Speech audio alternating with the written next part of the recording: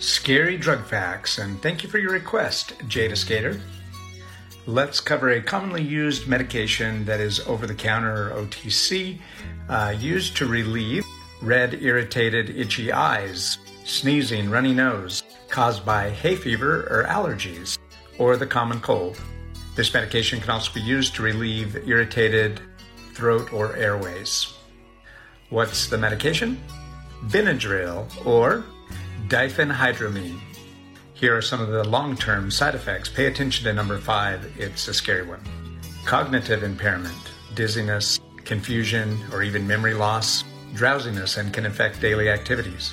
Dry mouth and constipation, cardiovascular risks, and number 5, psychotic disorders like hallucinations. Please remember, when the side effects outweigh the benefits, it's time to do something different. Short Cast Club